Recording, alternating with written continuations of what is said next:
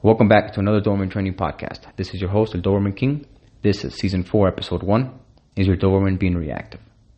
Don't forget to visit Doberman101.com for audio training guides, Doberman accessories, products, and much more. Also, if you're not a member yet, we have a private Doberman training group on Facebook under Doberman Training Techniques with over 72,000 members. And today is our 44th episode. So don't forget you have 43 more episodes you can listen to understand a lot more about your Doberman's behavior, basic obedience, and much more. Now let's talk about reactivity a little bit. This is a bit of a sensitive subject. Some people have some opinions about it. Some people have other opinions about it. I'm going to tell you from my personal experience the past 6 years and helping hundreds and hundreds of Doberman owners with their Dobermans online and see what has given us results and what hasn't given us results and what we have understood about their behavior. Breeds are different, but it's very important you understand your Doberman, specifically their body language. You got to study their growl. You got to study their bark. You got to understand those tones. It's very important. They're communicating with you. They're letting you know what is going on. So you have to find that fine line between you and them so you can understand what they're trying to tell you, trying to communicate. They're very intelligent, and don't underestimate them. Trust me, they're very, very intelligent, and they're also very sensitive. So you have to be very good with them. They're going to be very good with you. You know, positive praise goes a long way. You know, positive reinforcement.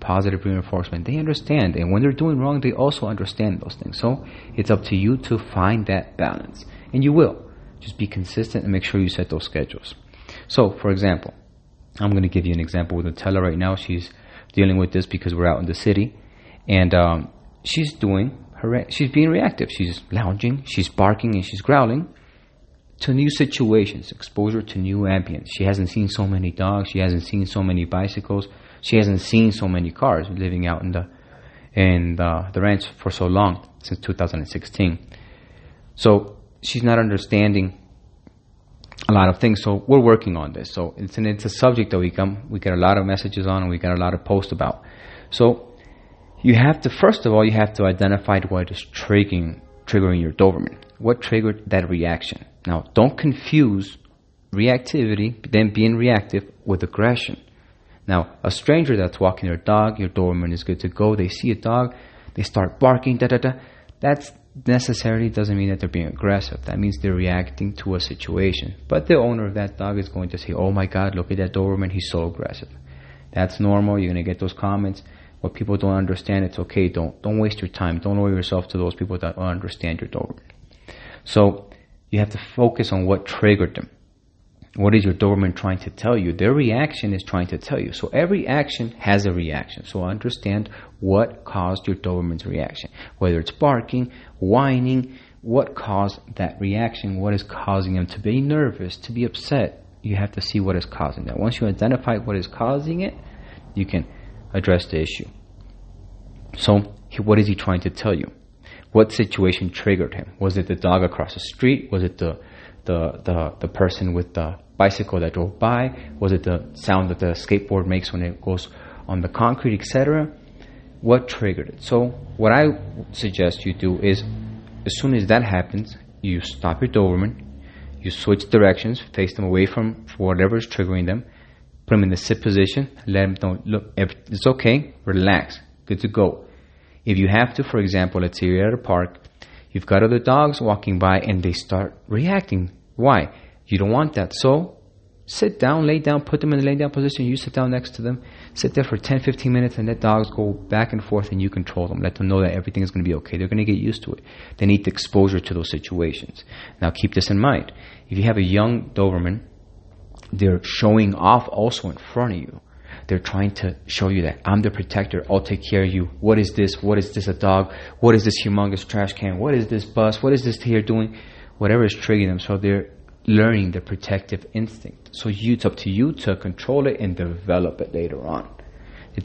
That's what they were bred for. They were bred for protection. So it's up to you to teach them and show them what type of reaction you want in what situation. Now don't forget, trust their instincts. Trust their instincts. Your Doberman's well-behaved is good, and all of a sudden they start growling. They start feeling that they're feeling that threat. They're feeling that person, or they're feeling that bad vibe. When you do something good and you have The good intentions, you push out good energy. When you're trying to do something bad and you have bad intentions, you're pushing out bad energy. Dobermans will sense that. Dobermans will sense that. Go back to some of the episodes we've talked about, and I'll be giving you some more stories real soon. So, reactivity means they're protecting a resource, they're protecting their personal space, or they're protecting their territory, or it could even be a medical condition. They could be in pain. Keep this in mind. Or, like I said before, they're just trying to show off in front of you. They're young. They're feeling the strength. They're understanding how deep and how loud their bark is. They're enjoying the moment. So it's up to you to control. So work on collar control. Visit prior episodes so you can understand what collar control is all about. It's very important you get that from the young age. So once your hand goes on that collar, that you can be able to control any behavior. Now, when this happens, they're going to be a bit out of control. They're not going to listen to you. It's hard for them to listen. You're going to be pulling back, etc. You're going to get nervous. If this happened to you for the first time, you're like, oh, what's going on? I didn't know this was going to happen. No. Identified what is triggering them. Okay? So they're trying to cope with a situation. They're uncertain about a situation, so they're trying to cope with the situation. So that's their reaction. Okay? So what are they trying to tell you? I need my space. I need distance. I'm nervous or scared. I'm anxious. And they don't know what else to do. So, for example, my first Doberman Midweather, when we lived in Colombia, there was a skate park near the hotel. So skaters would come down, and his reaction was to lounge and bark, but it was in a play reaction. He wanted to chase the skateboard. Of course, it would scare the kids on the skateboards, but that's the way I learned that his reaction was based on that sound, but he wanted to enjoy and chase them. He wasn't being aggressive. That's why you need to understand their tones of their barks and their growls.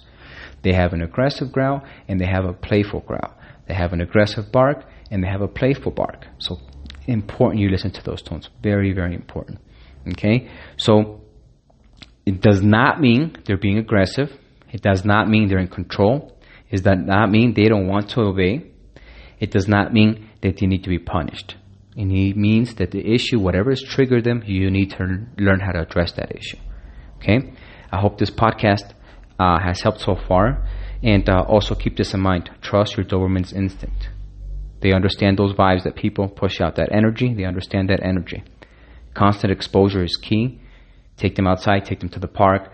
Those local training classes that you can find at local pet stores, for example, those are great.